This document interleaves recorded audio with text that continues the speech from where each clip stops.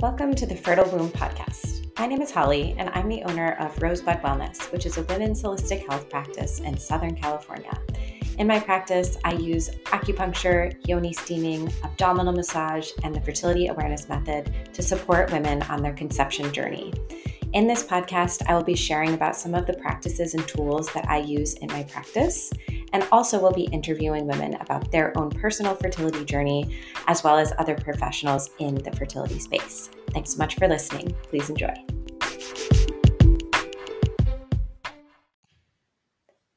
If you have been considering learning the fertility awareness method, but you're sort of on the fence about whether or not you have enough time or money to fully commit to learning the method once and for all, then I have just the offering for you.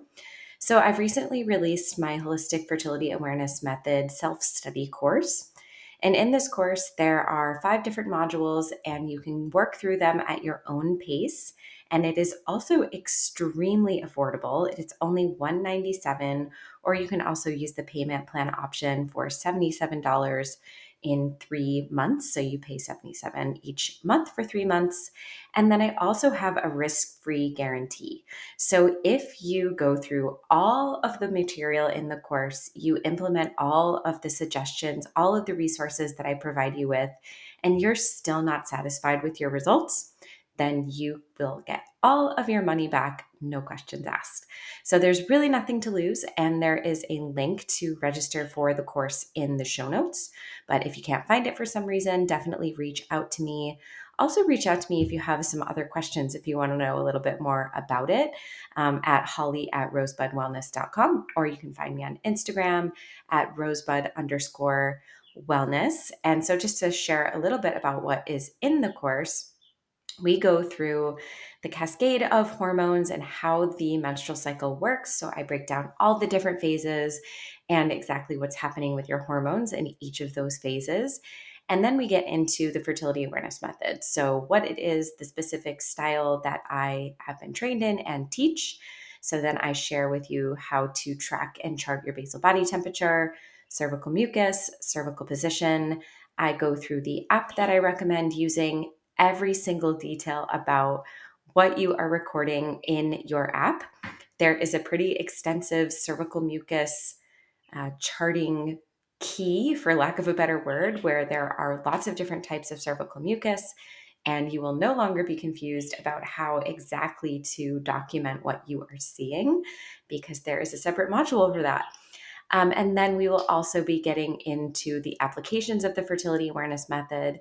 And the bulk of it really is on conception. So there are a lot of different modules about egg quality, sperm quality, optimal nutrition for cycles, and then also a separate one for fertility in particular, timing sex, making sure that your cycle meets all the optimal parameters so that you are optimizing your chances of conception. And then there is a birth control module, which is really important, especially for people that are coming off of hormonal birth control. Now that I mentioned that, there is a module about coming off of hormonal birth control as well. So ways to support your body, how to do it sort of slowly and effectively. And then also you can start applying fertility awareness for pregnancy prevention if you're not quite ready to get pregnant just yet, but you want to transition off of birth control first and then take a little bit of time to recuperate, rejuvenate your body before you start actively trying to conceive, which is what I recommend for pretty much all of the people that I work with.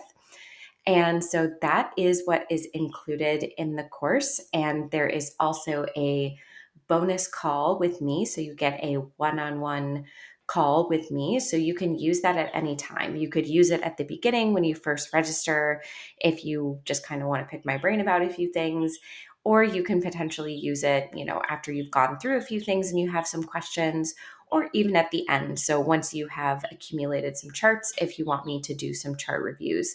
And then you can always add on additional sessions if you're wanting some more one-on-one support as well. So check out the link to register in the show notes of this episode. All right, welcome back everyone to the Fertile Womb podcast. I am very excited to be here today with my first ever male guest on my podcast. I think I told you that when we talked before. But I watched a class it was under there's these continuing education classes that acupuncturists have to take, and there was one of them. It was just kind of an introductory thing that I came across with Keith. So I was really excited that he was open to chatting with me directly. So I will be interviewing Keith Bell today. He's a doctor of acupuncture and Chinese medicine, and he's also an associate producer and expert consultant for the documentary, The Business of Birth Control.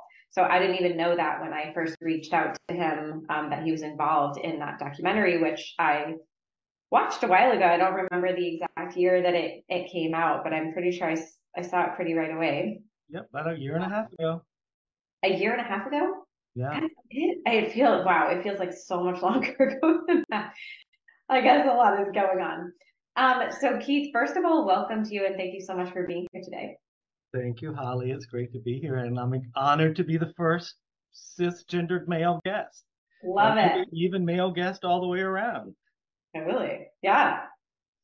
Um, okay, so I would love for you to start out. I'm like, how can we begin?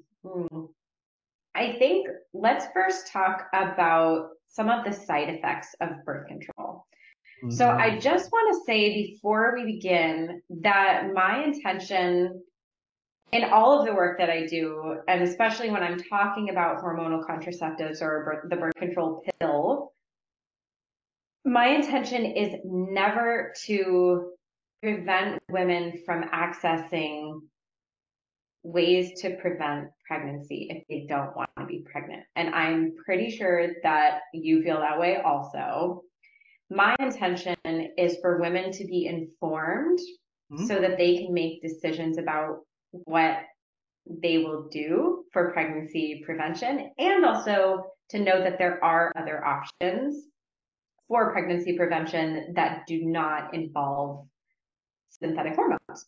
Anyway, with that disclaimer out of the way, if you could talk about some of the side effects that you've seen in your work, and you can talk about them, in terms of like Western medicine, maybe things that people would be familiar with, or you can also weave in some Chinese medicine stuff. And, sometimes it's a delicate balance, like using Chinese medicine terms and not making things too confusing. But I'm assuming that you kind of know how to do that at that point. Yeah, you know what? That's one of the things that I teach my Chinese medicine students is how to do translational medicine. That's what it's called. And using Chinese medicine terms to make sense for a conventional Western therapist. So, well, I also want to say, yes, I have the same intention. We can't have reproductive freedom if we don't have informed consent or informed choice. And that's the whole reason that we ended up making this movie, The Business of Birth Control, because we realized that people weren't given the whole picture. And we are not anti-birth control. We're not anti-hormonal contraceptives. I'm not anti-synthetic hormones because they do have their place in the treatment of disease. And they do have their place when dealing with infertility and cancer treatments and things like that. But what we did find out is the number of people who are on synthetic hormonal birth control, they didn't have all the information to make a really have reproductive freedom and make an informed decision and an informed choice. So that's why we really intended on making this film. Now, your question was about side effects. I'll tell you the reason that I got involved with this film, I was making another film with Ricky and Abby, so Ricky Lake and Abby Epstein, the associate producer, well, the executive producer and director of these films. The Business of Being Born was one that a lot of people have seen. The Business of Birth Control is the one that's out now. We also did one called Weed the People. And Weed the People was about pediatric brain cancer and medical marijuana. And so I was meeting with Ricky and Abby on this film that we were working on when this book dropped into Abby's lap. And it was called Sweetening the Pill by Holly Gregg Spall. Sweetening the Pill. And they said, let's make a movie about this. And I looked at Abby and I said, well, you realize this, we're having brunch in the East Village. And I said, you realize that the birth control pill can change who you're attracted to. So it can make you attracted to a person that you normally wouldn't be attracted to. This is both sexually and as a mate. And Abby started crying. And so I just started vomiting all of these side effects of birth control pill that I've seen in my clinical practice, including the attraction. I've had patients go off the birth control pill in order to have children, and they were no longer attracted to their mate. I've had same-sex couples go on hormones for reproductive medicine, and they stopped being attracted to their mate, and I was seeing it over and over. And then I realized I found the studies that it changes your pheromones. It changes how you perceive smell, how you perceive the sound of your voice, and these things that are what make us attracted to another person. So I started doing research into that, and this was back in the early 2000s, and there was no research. So, I mean, at the time, we will tell you that over 100 million people are put on these hormones without without being educated on how they change you holistically. So it changes you physically, mentally, emotionally, and dare I say spiritually, for whatever that means. But there's some great studies that show that it affects how compassionate we are. Certain hormones do. And so out of these 100 million women worldwide on these hormones, there were less than 44,000 research publications, and none on long-term usage of the birth control pill. And so we know, and you know, that we're getting patients who are put on a synthetic contraceptive or hormone when they start their period. So this can be at age 11, 12, 14, and they're not coming off of them until they're 30 years old or 32 or 35 when they want to have children. So now we have a um, 20 plus years of being on this chemical, this medication, and there were no studies on the long-term effects of it. Now there are studies, and we're seeing over and over. But again, you asked about side effects, and the side effects of the birth control pill from a Chinese medicine perspective is it can affect our essence. So it can dampen our reproductive gene from a Chinese medicine perspective. And it can also add heat into the liver, depending on which hormone we're doing. So what that means is it can cause mood changes, it can cause depression, it can cause anxiety, it can cause stroke and blood clots, which we're fully aware of, and that's in the medical literature. It can cause digestive disorders. One of the main signs and symptoms I see of the intrauterine devices, where I'm losing my thought. What do we call those? IUD. IUD. Thank you. Well, that's what I said. The IUD is these progesterone-based IUDs.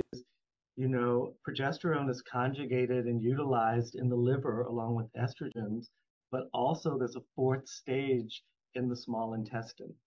So a lot of times with progesterone-based IUDs, we start seeing things like SIBO, small intestine bacterial overgrowth. We start seeing IBS, irritable bowel disease. And I started noticing that people were coming into me in their 20s with being diagnosed with irritable bowel syndrome, and it just came out of nowhere. And we look back, and 3 months earlier, they got an IUD. And I was like, well, there may be a correlation between the IUD and your irritable bowel disease. And so we started removing them, and the patients were getting better. So there are all kinds of side effects. I hope answered your question. You totally did. And one of the things, yeah, I mean, I am one of those women that was put on birth control. I started my period kind of late, and then I went on when I was 15 and was on it for almost 9 years when I started acupuncture school. Right. And what I remember them talking about in acupuncture school like when you're in your first year, your eyes are wide and you're just kind of like, holy shit, like what is all of this stuff? And just like memorizing all of this whole different language, Right. literally. And at the time, my only take home was it causes stagnation. So, like liver chi stagnation is one of the Liver things we stagnation. love to talk about.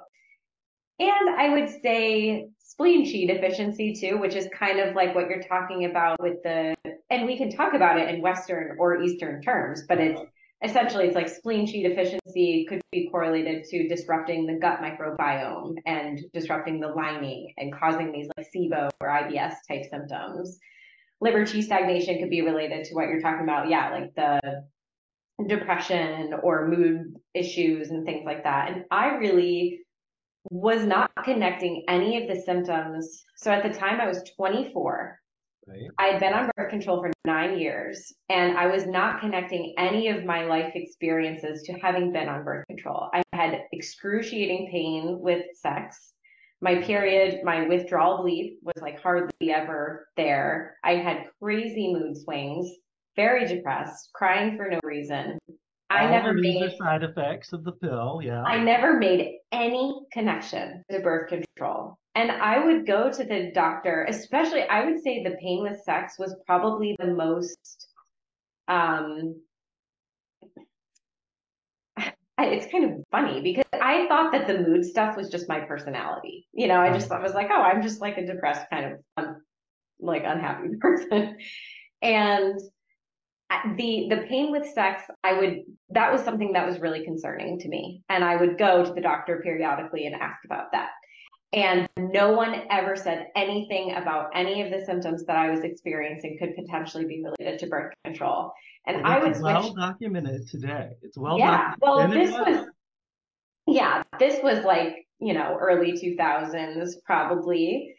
And so just to say that, yeah, I mean, I think that's a really common experience for women. And I feel really lucky that I went to acupuncture school because nobody ever said anything about looking to your period as a vital sign. That was my first introduction to that was like, oh, these Chinese medicine practitioners, they're like asking about the color of the blood and the consistency and, how frequently you're getting, and I'm like, I haven't had a period and I didn't know that it was just a withdrawal bleed and it wasn't actually a period. I didn't know how birth control even works. So Works, I right. think that's like one of my greatest passions in life is that women, if they're going to take hormonal contraceptives, understand the things to look out for. Like if my doctor had said to me, like, if you start crying for no reason or sex is really painful for you, it could be because it reduces the diameter of your vagina or because it shrinks your clitoris or dries up your lubrication. Right. Like Right. maybe you don't need to just drink a glass of wine and relax. Maybe you need to stop taking birth control. Well, you just said several things that no one talks about. I mean, when Yeah. in school do we learn what a clitoris is? You know, Mm-hmm. most of our job right now is educating patients on body literacy. Mm-hmm. I mean, the majority of the patients who come to me to get pregnant, the first thing we have to do is educate them on how to get pregnant. Mm-hmm. And um, from Chinese medicine perspective, like you said, everything we look at everything that you put in your body and everything that comes out of your body, and it tells how the body's processes work. So, Mm-hmm. when we look at urine, when we look at poop, when we look at menstrual blood, it's all telling you what the body is doing or not doing and giving you a clue. And it's not normal to have period pain, and it's not. I mean, it is normal now. It's been normalized to have period pain and clotting and irregular cycles, but that's not the way a healthy period should be, which And yes, from a Chinese medicine perspective, these hormones do so much. And on a basic level, the estrogens are very yin, they're very cooling all the way to cold because the different versions of estrogens in the different synthetic hormonal contraceptives, and there are different versions of progestogens, and progestogens tend to be very hot in nature. And so when you have this combination, they all go through the liver, and they all damage liver enzymes. And it's those liver enzymes that utilize these hormones and into a way that your body can utilize them and excrete the harmful hormones. But when that stops working, that's liver qi stagnation. That is translational, conventional medicine liver qi stagnation. And then from a Chinese medicine perspective, if it stays stagnant, it can overact on the spleen and stomach, and so that is, again, liver qi stagnation now affecting the gut. And so now you have loose stools, diarrhea, you're not absorbing nutrients. Or if it's progestogens, which are hot, then you start getting that damp heat in the liver and gallbladder that we talk about from a Chinese medicine perspective, which is an inflammatory response. And so people now have irritable bowel syndrome or irritable bowel disease or things like that. So, what Chinese medicine has said forever, we can now explain now that we know how these hormones are utilized in the body, both your own endogenous natural hormones and then the synthetic hormones that people are using. The synthetic hormones are just simply too strong for a lot of people to break down and use. And so the body starts storing them. And what does it do? It starts putting on adipose tissue and fat because we don't want it to go to the organs. So now people are getting weight gain and it's fat buildup. So there's this whole cascade of side effects, again, from physical, mental, and emotional. Do you have any thoughts about the copper IUD? Um, some people, it's people have they do really well on it, but then some people have allergies to metal. And Hmm. so I've seen good results from it because it's a safer option for some people, but then some people are not tolerant of metal. And Hmm. so they start getting an inflammatory response or start developing allergies or immune system, overactive immune system, which can eventually lead to autoimmune diseases. Some people are just sensitive to anything that you put in the body, any foreign object. And so, as you said, patients have to know what to look for. Here's what we're going to put this copper IUD in. And over the next 3 months, do you have any change in digestion? Are you having any allergies, any headaches, any new signs and symptoms that may be a result of a foreign object being in your body? Well, one other thing that and I'm not an expert about this, so look this up if you're interested, but one of the things that I've heard about the copper, the presence of copper can also disrupt your overall mineral balance, and that can also impact your hormone balance too. And the reason that I bring that up is because when I was in acupuncture school, that was like the gold standard, was like everybody needs to get a copper IUD. We're not doing hormonal contraceptives anymore. Like everybody's going to get the IUD. Oh, And wow. I personally never did because there was something about like, it looks like a sword to me, or it just looks scary. Like I don't want to put that in my cervix. It literally was just like fear of why I did not want to do that myself. But I definitely, especially earlier on in my practice, I recommended it a lot because I just saw the side effects of the other hormonal contraceptive methods that I was like, here's this other thing. And eventually I'm going to transition into talking about, yeah, other options, other non-device, non-hormonal options. But I want to give a little bit more space for you to share about if there's anything else you want to talk about side effects. Otherwise, I would love to talk about, I mean, we've talked about long-term pill use, which I think there's a number of different ways you can define that. So maybe you can talk about like how you would define what long-term is, like where does it begin when it becomes long-term? And then also impacts on fertility, because one of the things that doctors will say is like, okay, you're going to be on this hormonal birth control or IUD or shot or whatever. and then you're going to stop taking it. I actually just did an interview right before we got on this call, and Mhm. she was saying that her doctor told her just stop taking birth control and start trying to get pregnant the next month. So you and I both know that's not how it works. But I wonder if you have seen in your practice or in the research, like kind of what's most typical for women's fertility returning in terms of like a time frame or things that they can support themselves to help to kind of facilitate their fertility returning. Well, the research is really not out there. Mm-hmm. I can tell you from I've worked in integrated fertility now for over 20 years with a lot of fertility clinics. And most of the doctors are just going to say exactly what you said. You go off the pill and things should be back to normal within 3 months or a month. So it just depends on who it is. But now they're saying in about 3 months, things will be returned back to normal. So there really is no research on long-term usage of hormonal contraceptive. Um, and the question of what is long-term usage is a big debatable question that's out there right now. So you have to remember this is the very first pill ever given to a healthy person. So before the oral contraceptive pill, there was never a pill taken on a daily basis for a healthy person to take. And so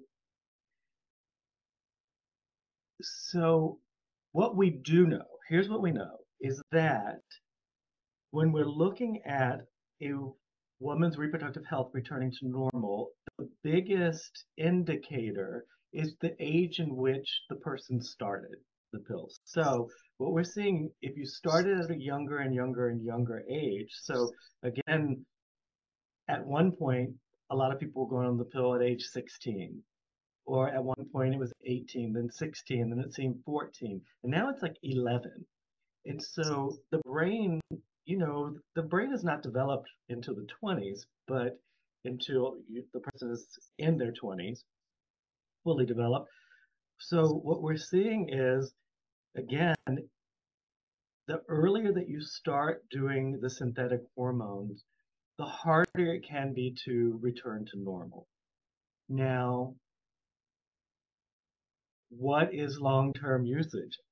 I would say now, I would 5 years, but definitely 20 years. Again, we're having people, it's not uncommon for a person to come to me at age 34 and they started the oral contraceptive pill at age 14. 20 years, that's most of their life. That's long term. I mean, if you've taken a medication half of your life or more than half of your life, that's that's definitely long term usage. So I have seen people return to normal, quote, after going off the pill in a month. But I also, in our practice, because we're dealing with infertility, I see a lot of people that have post pill syndrome. So they've been overly suppressed for most of their life or more than half of their life, and they come off the pill and things just don't wake up 2 years later, 3 years later. And you know that there are things that you can do to wake that up, acupuncture being one, Chinese herbs, nutrition, make sure you're right on the right supplements to get that period to return. But basically, depending on which hormone, which form of estrogen, which form of progesterone they were using, the age in what they did started using it, any health cofactors, um, their race, it all plays into how their body is synthesizing those hormones and when their body's going to return to normal. So there's no really one answer. Yeah, that's Okay. helpful. I mean, what I have observed is that yeah, if you are doing things to facilitate the return of your fertility, it does seem to happen more quickly. And so my teacher, my fertility awareness teacher, Lisa Hendrickson Jack, she was one of the people that was in the business of birth Uh-huh. control. And what I've learned from her is that it can take up to 12 to 18 months for cycle parameters to be optimal Yeah, optimal is very different than, from yeah, like just being able to get pregnant. Yeah, yes, right. that's, yes, indeed. And it really depends on, again, too, on the lifestyle of the person that's taking the medication. As with any medication, there's nutrient depletions. And so if Mhm. the person is aware of that and they're supplementing with the nutrients that are being depleted, they're going to recover, quote, way faster than a person who has no idea about these nutrient depletions. And so you're starting from ground zero. And also, Mhm. you have to look at, was that pill masking something that was going on with the reproductive cycle anyway? I always ask patients, did you have a normal period before you went on these hormonal birth controls? Because if you did, then we know you can go back to a normal baseline. But if you've been off or dysregulated your entire life and you used a medication to mask those signs and symptoms, when you come off, you're going to go back to where you were, or you may be even worse. And so this is why it's very difficult to study, because the different people are going to utilize these medications in different ways, and you kind of have to categorize the people so you can study, well, this subset of people responded this way to this hormone, and this subset responded another way. And you need to know that, because if you just group everybody into one pool, then the results are really going to be skewed, because you may grab 40 people who had a normal, healthy cycle, and they may have started the birth control at age 18 to 20 because they were getting in a relationship. They're going to act very differently than an undeveloped 11-year-old, 12-year-old, 14-year-old who started a synthetic hormone and now they've been taking it a lot longer. Um, so if you're testing healthy people, you're going to get better results at their fertility and their cycle returning to normal as well. Yeah, that totally, that makes a lot of sense. And I think that I think that fertility awareness and preconception planning, which is something I also want to ask you about, that, my favorite client ever, like if I could pick what my favorite scenario is the woman who maybe wants to get pregnant in a year or two, Mhm. is transitioning off of birth control and has some time to transition off, and then is working on her nutrition, her lifestyle, her sleep. She's taking supplements, and her cycle is returning to optimal parameters, which I'm not going to go down that rabbit hole. I talk about that a lot on the podcast. So, and if you're interested, reach out and I'll tell you more. But returning back to optimal parameters, and then, we really start getting into like the timing of sex at the right, when she's producing cervical mucus, and maybe we end up getting her partner's sperm checked out if that, if things aren't working after a few months or something, like three to And six that's months or crazy. something. That's the first thing I do is I order a semen analysis when I get a new patient in, because I'm like, well, you know what? We have to do preconception planning for the partner also, because You know, I love that you're saying this actually, because that's a good point. This has been, maybe I even mentioned this to you when we chatted a few weeks ago, but I have been so focused on women's health Mhm. that I have tended to kind of like miss the other half of the equation. I would sort of just be like, okay, well, let's look at his sperm, or like maybe you could get him to come in, and usually they'd be like, oh, he doesn't want to come or whatever. And I never pressed the issue because I guess and even right now, I'm actually working with a conception client that I don't think she has been tracking her cycle correctly yet. And she's just started making some lifestyle. She's been a long-term vegetarian, and I think that's part of her cycle issue is Tread that lightly, dear. Tread lightly. I'm an ex-vegetarian, so I feel pretty well versed in being able to have the conversation with people about that. And actually, I just did an experiment on myself because I would love to be a vegetarian. I don't particularly care for eating meat, but I have seen it make a huge difference in my cycle parameters.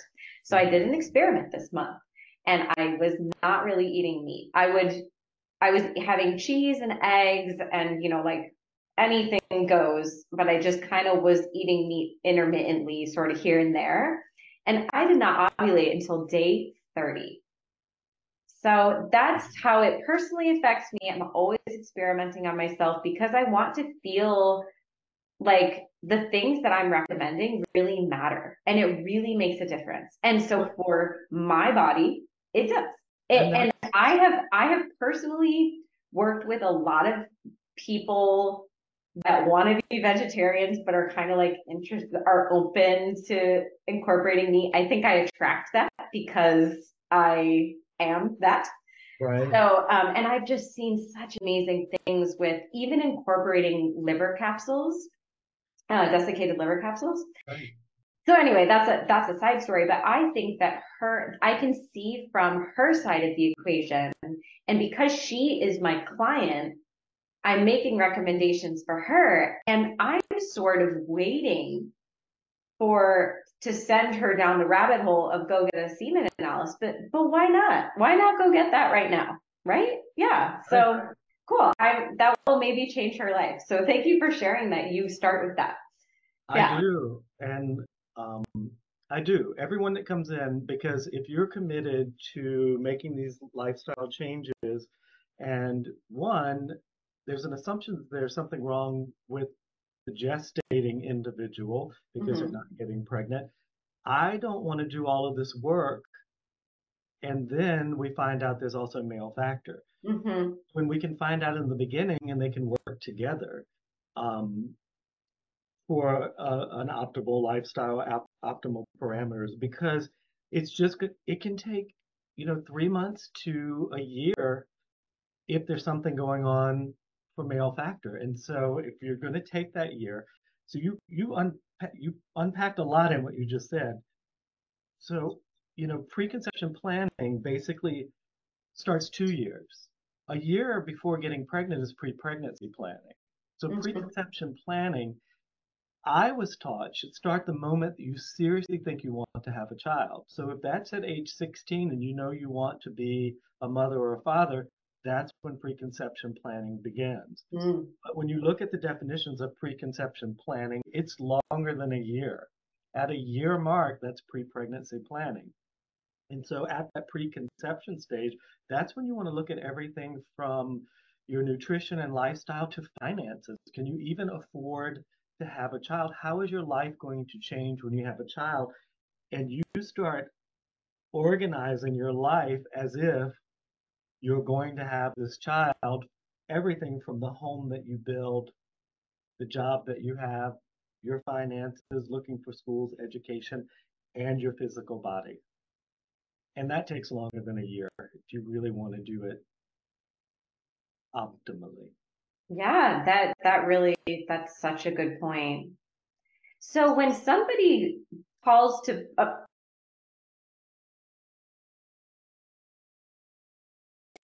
okay, so say somebody calls you up. I'm I'm assuming, but correct me if I'm wrong, that it's the woman and she says, I, heard about acupuncture, can be supportive of my fertility. Can I schedule an appointment? Mm-hmm. Do you suggest for both her and the partner to schedule appointments together? Like they both get acupuncture, they're both prescribed an herbal formula, or can you just talk about how you sort of structure your treatments for I people? okay, I used to do that. I don't do that anymore. Basically, the majority of the patients that I see are referred to me either by Mm-hmm. another patient or their physician or one of the fertility clinics. If they come from the fertility clinic, we know what's going on. So if there's male factor, the male calls and comes in. along with the the partner who's trying to conceive. So if there's something going on female, something going on male, they both come. They don't come at the same time. Sometimes they do. But every patient that I see, I usually schedule them for an initial evaluation and 4 follow-ups. So I'm with them for a month.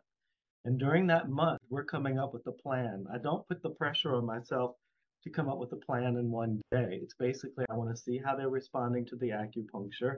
I want to see what they're willing to do. You know, are you willing to change your diet? Are you willing to make lifestyle changes, exercise, whatever? And then we collect the information over the month and we come up with a treatment plan. Now, it's going to be dependent upon whether the person wants to conceive naturally or they want to utilize assisted reproductive technology.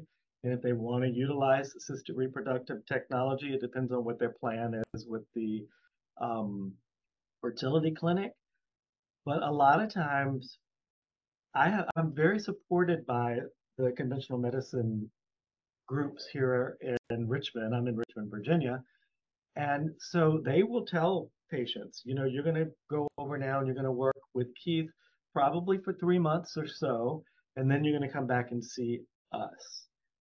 Depending on the age, depending on what's going on, um, it is very individualized, but everyone I generally see for the first month, and we come up with a treatment plan that varies, that's personalized for them.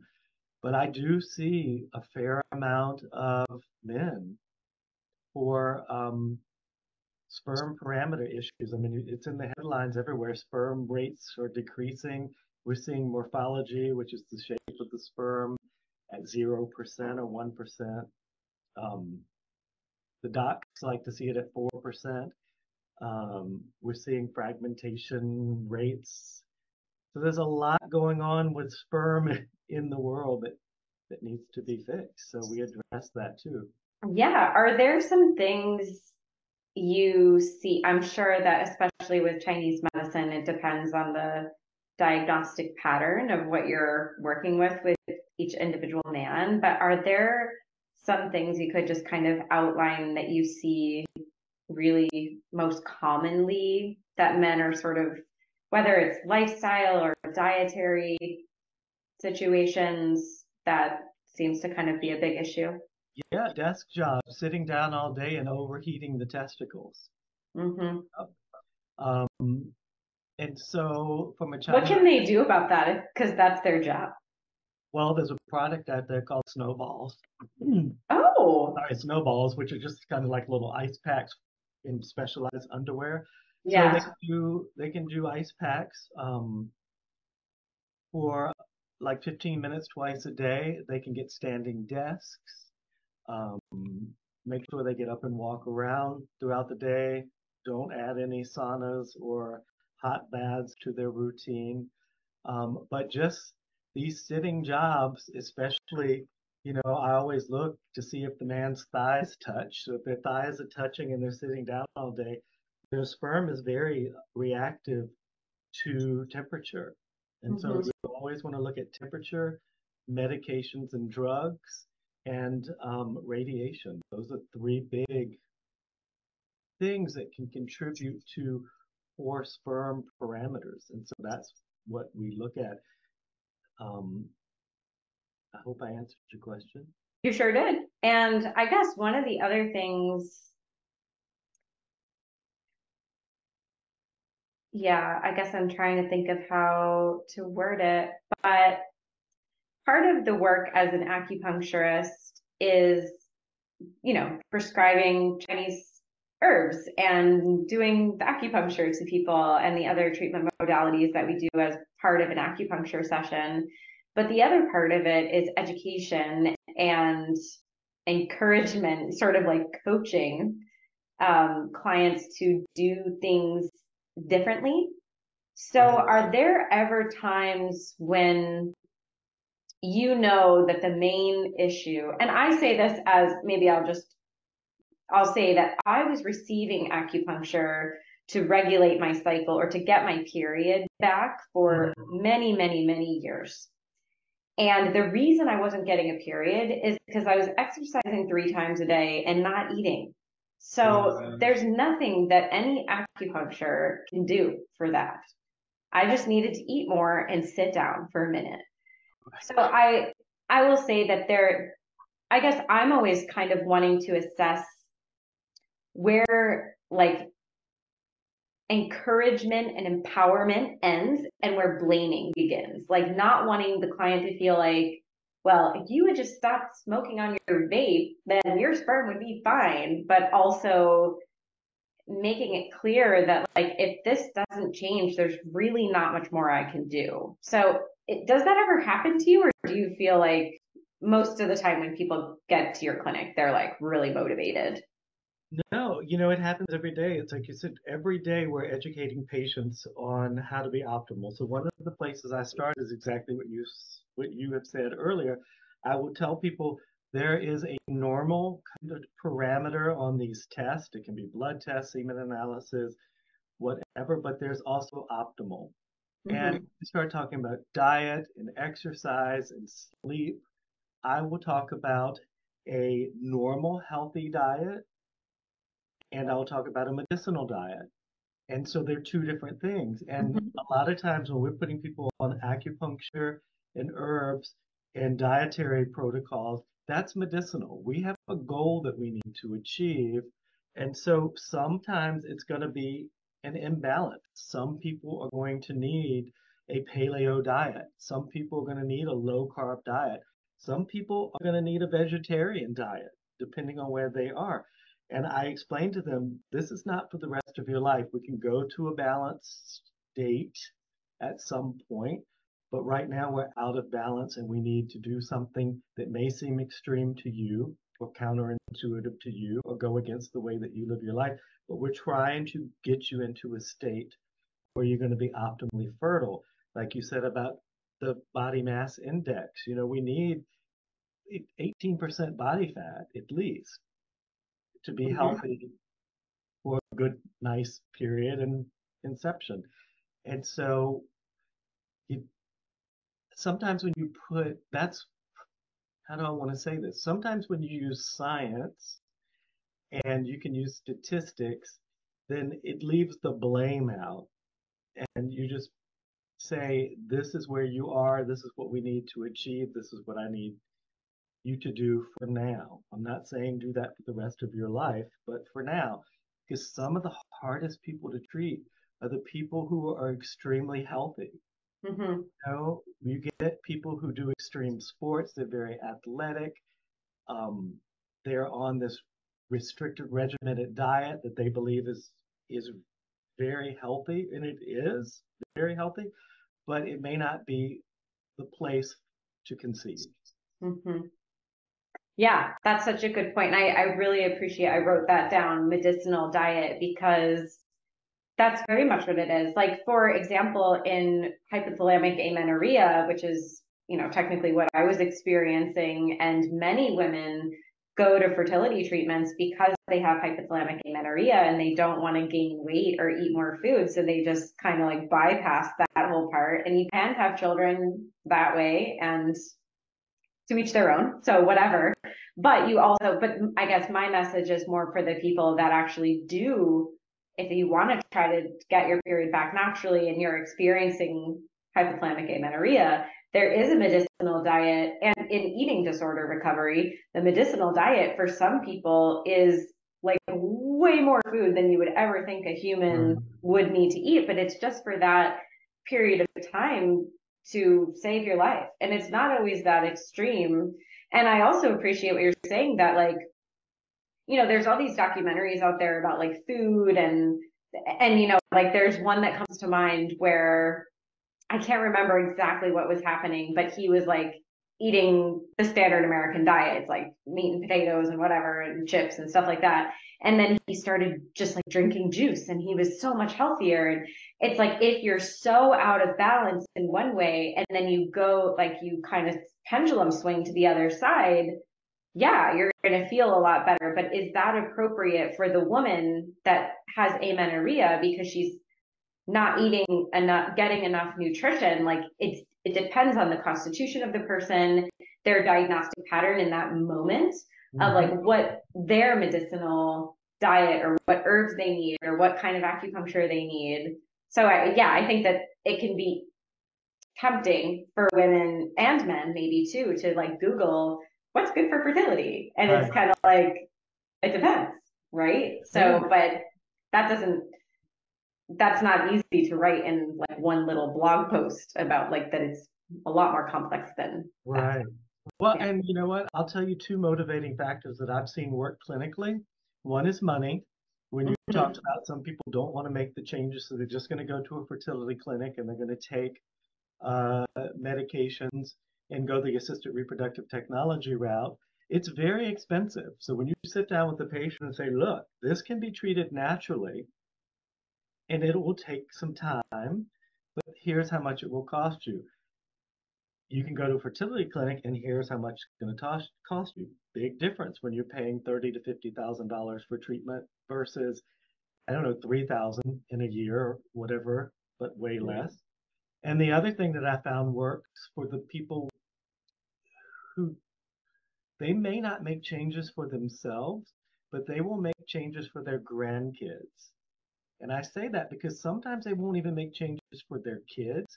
But when you explain to a woman that her health is going to be reflected in her grandchild's health, so that when she's pregnant, her daughter is going to be inside of her along with the seed cells that are going to become her grandchildren, people will change for their grandkids, I found out. And so Mm-hmm. just having that conversation, one, lets them see that it's not just about them, but future generations, their child and their grandchild. And so you can really look back at the health of the maternal grandmother, and that's going to be reflective of your health. And so when I explain that to a lot of patients who really may not want to change something, they start opening up. Well, maybe I need to change for future generations. Yeah, that's a really I'm gonna have to use that. An It interesting, a really useful motivator, yeah, for really generations. works. Yeah. I'm like thinking about my own daughter too, and that wow, like my grandchild was also in my belly. It's really cool. One other thing that I wanted to ask you is, so one of the things that I'm sort of met with frequently is that I personally use the fertility awareness method for pregnancy prevention. Hmm. And that is a big part of the work that I do. And there are some women that are really interested in that. But I find that, you know, within my personal life, there's always, there are some barriers for women to using the fertility awareness method and also condom use, like that men are resistant to that. And I feel a little bit stuck between a rock and a hard place sometimes. And I'm not sure that you're met with this as much as I am because you're not. Yeah. Okay.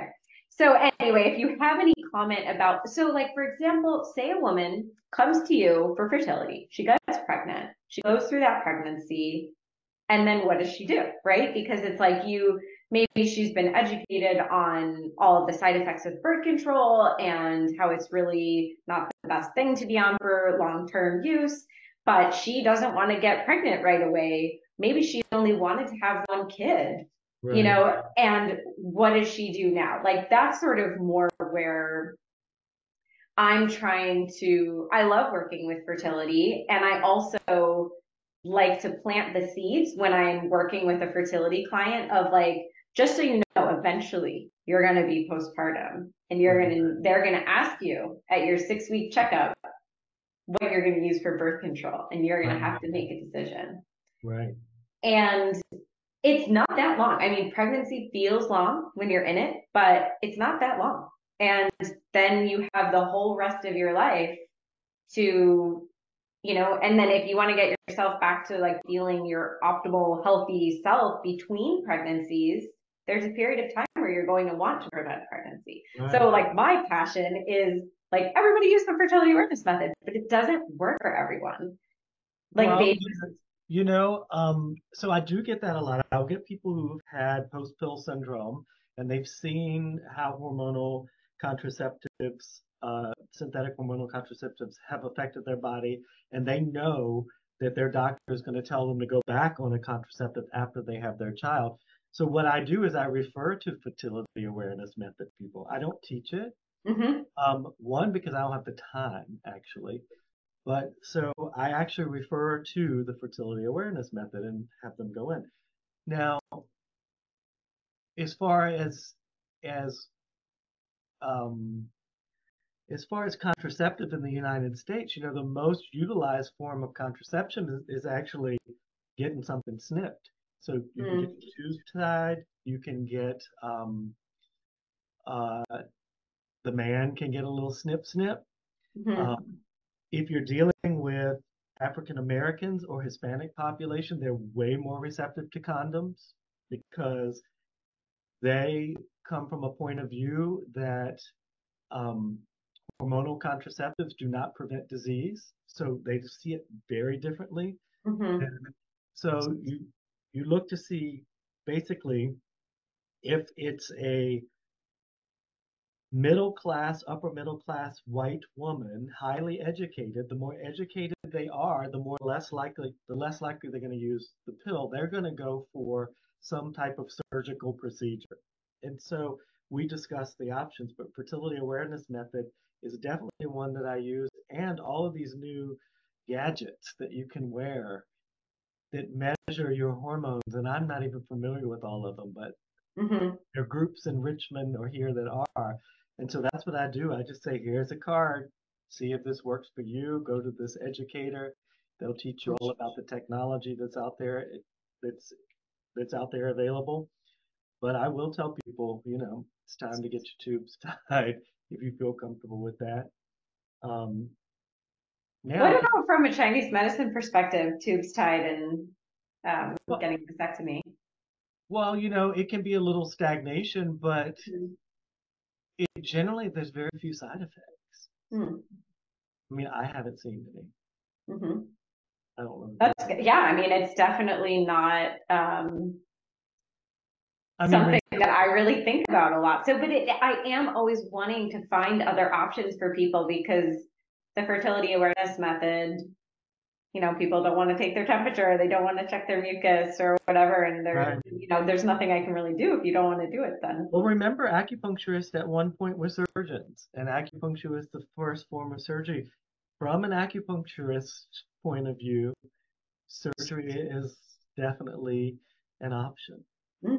And Yeah. so it's only now here in the West that we think everything has to be done with the needles and herbs and diet and all of this stuff. But surgery is a form of medicine that you can utilize and was utilized by acupuncturists in the beginning. I mean, Hmm. so I haven't seen very many side effects. Now, of course, there can be because it is surgery, so there can be infection that could happen if it's not done, with surgery. There can be scar tissue, there can be pain. So they have to be informed of that, but it's relatively simple and effective, and it is the number one utilized form of contraception in, let me look at the group of people. Um, yeah, 18.1% of people in the United States do some type of sterilization surgery by choice. Really interesting. Huh. Now I might get in trouble for talking about that, but No, well, you natural know what? medicine. I was visiting family in Ohio Hmm. a few months ago and learned of several people, several men that had vasectomies. And I never knew how common it was. And I guess I haven't talked to as many people. I was just thinking like I wonder if it's more common in Ohio. I don't know. I don't Well, know. look, look at to see where people watch basketball because during March Madness, there's always a 50% sale on vasectomies at urology clinics. So people can get their vasectomy because they have to be on the couch for a week, maybe 2 weeks, use the ice packs, blah, blah, blah. Yeah. So it's very common come March for vasectomies to be happening. They are pretty simple procedures that most times can be reversed. Now, what's funny to me is they always counsel the man beforehand on getting a vasectomy. You know, are you sure? Suppose something happens to your wife. Suppose you get a divorce. Suppose you want another child with someone else. But very few times is the woman counseled when they want to go in and get procedure like their tubes tied or something like that. So I It find does that not interesting. surprise me at all. So I do always warn both the woman when I say, have your husband get a vasectomy. It's an option. And a lot of my straight friends have had them, and they're very happy that they did. Yeah. Yeah, that's good to know that's an option. Anything else that you want to share about birth control or fertility or anything that we haven't touched on yet? Um, let's I am not a political person at all. I don't watch news. I don't do politics, but it's become a political thing now, our reproductive health. So mm, I'm going back to where we started, is that people need to be educated on their reproductive health in order to have reproductive freedom because our options are being limited in states around our body autonomy and our fertility and pregnancy. Infant, mortality rates are getting higher, sperm rates are getting lower, rights are being taken away. Uh, we really just need to get the education out there on body literacy and how our bodies work because basically that's been taken away in school systems too. I mean, sex education is very limited Mm-hmm. days. So for whoever is listening to this, learn about how your body works, learn the phases of your menstrual cycle, learn when you ovulate, learn what affects sperm, learn what affects the eggs so that when the time comes, you can take control of your own body and do things like we're talking about naturally that will impact optimal fertility. Um, because it looks pretty bleak right now of how things are going when it comes to our reproductive freedom. Mm-hmm. Yes, it does. Hmm. And let me tell you, when we made the business of birth control, I can't tell you how many times we were attacked from every side. We were attacked by women saying we're taking away reproductive freedom. We were attacked by churches. We were attacked by politicians. We were attacked by drug companies. Everyone saying that we were going to kill people by telling them to come off of their birth control. Or we were hurting people by telling people to go on birth control and that there were going to be abortion rates were going to every angle came after us. But no one really thought about all we're doing is educating people again, body literacy. How does your body work? That's all we are asking for in the film. We're not anti any of it. It's just we are for information so that people can make an educated decision around their reproductive health. Well, I listened to my teacher Lisa interviewed Holly, who is the author of Sweetening the Pill, maybe even last week or a couple of weeks ago, and she was saying that a lot of the people that she would get attacked by didn't even read the book. No, They just understand the premise of the book or think they do and, hate it. that and some of them were paid. Mm, Some of them were paid. I mean, we have some people who were paid by special interest groups to come after us online and really attack us and discredit us and things like that. But as soon as their contract was up, they let it be.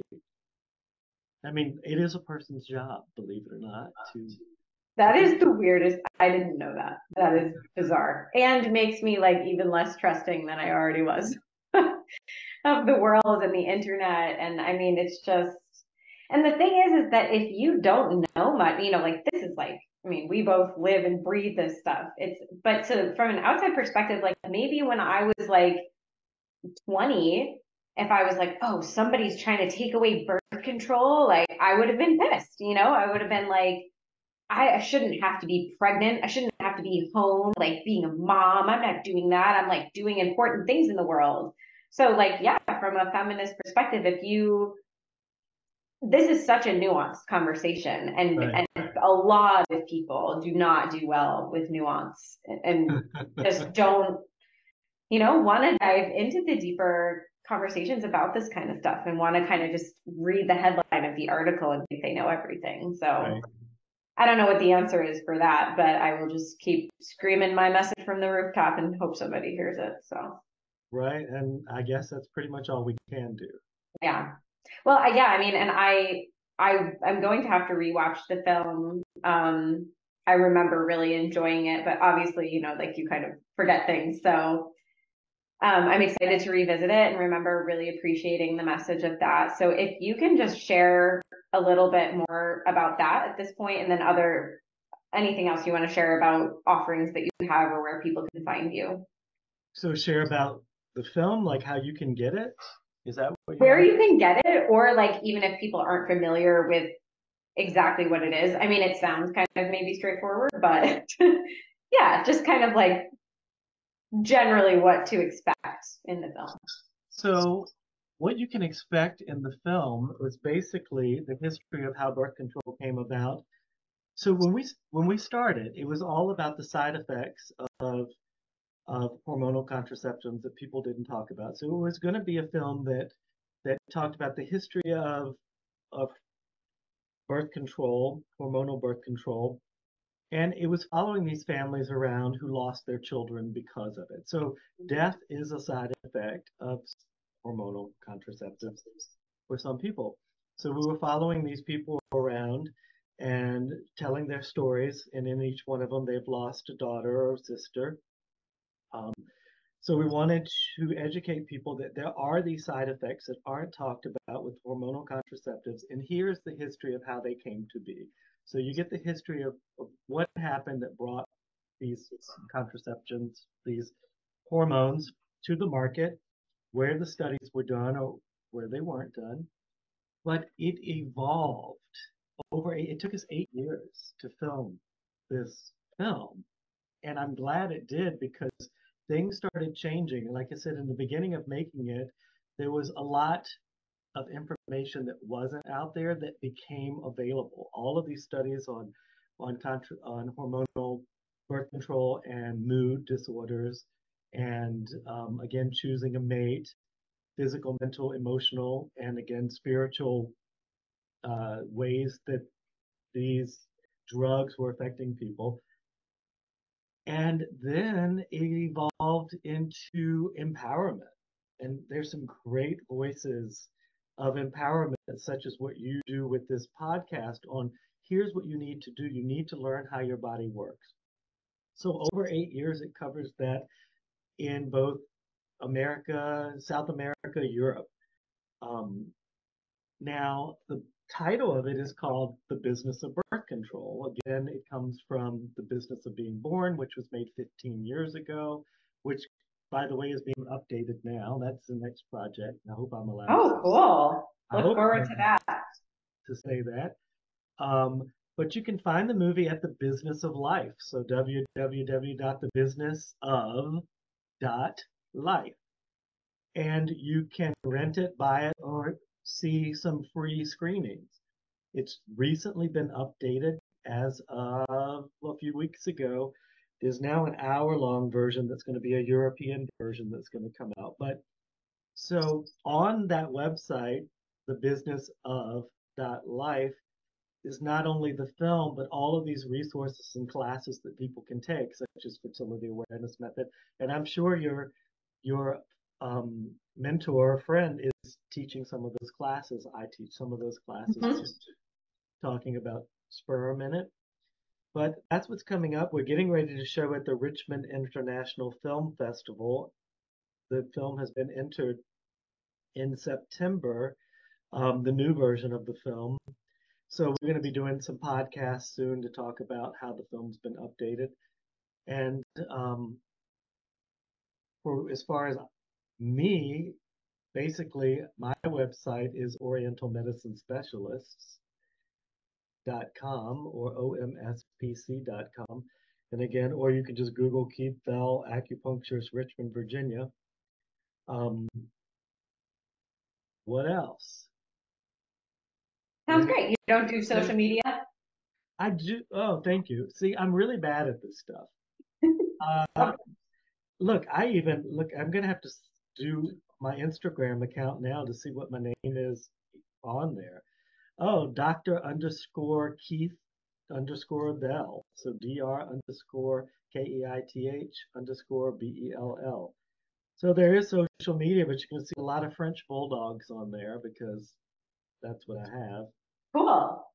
I mean, I think the business of dot life, I'm gonna go check that out for sure. And I'll link all of your stuff in the show notes too, so people can find it. So if they want to see your bulldogs, they can too. um, but thank you so much for being here. It was really awesome to talk with you. Just really excited about the work that you're doing and bringing to more of a public format. So yeah, really appreciate that. Thank you for having me. It is great to be here, and I love when people are excited.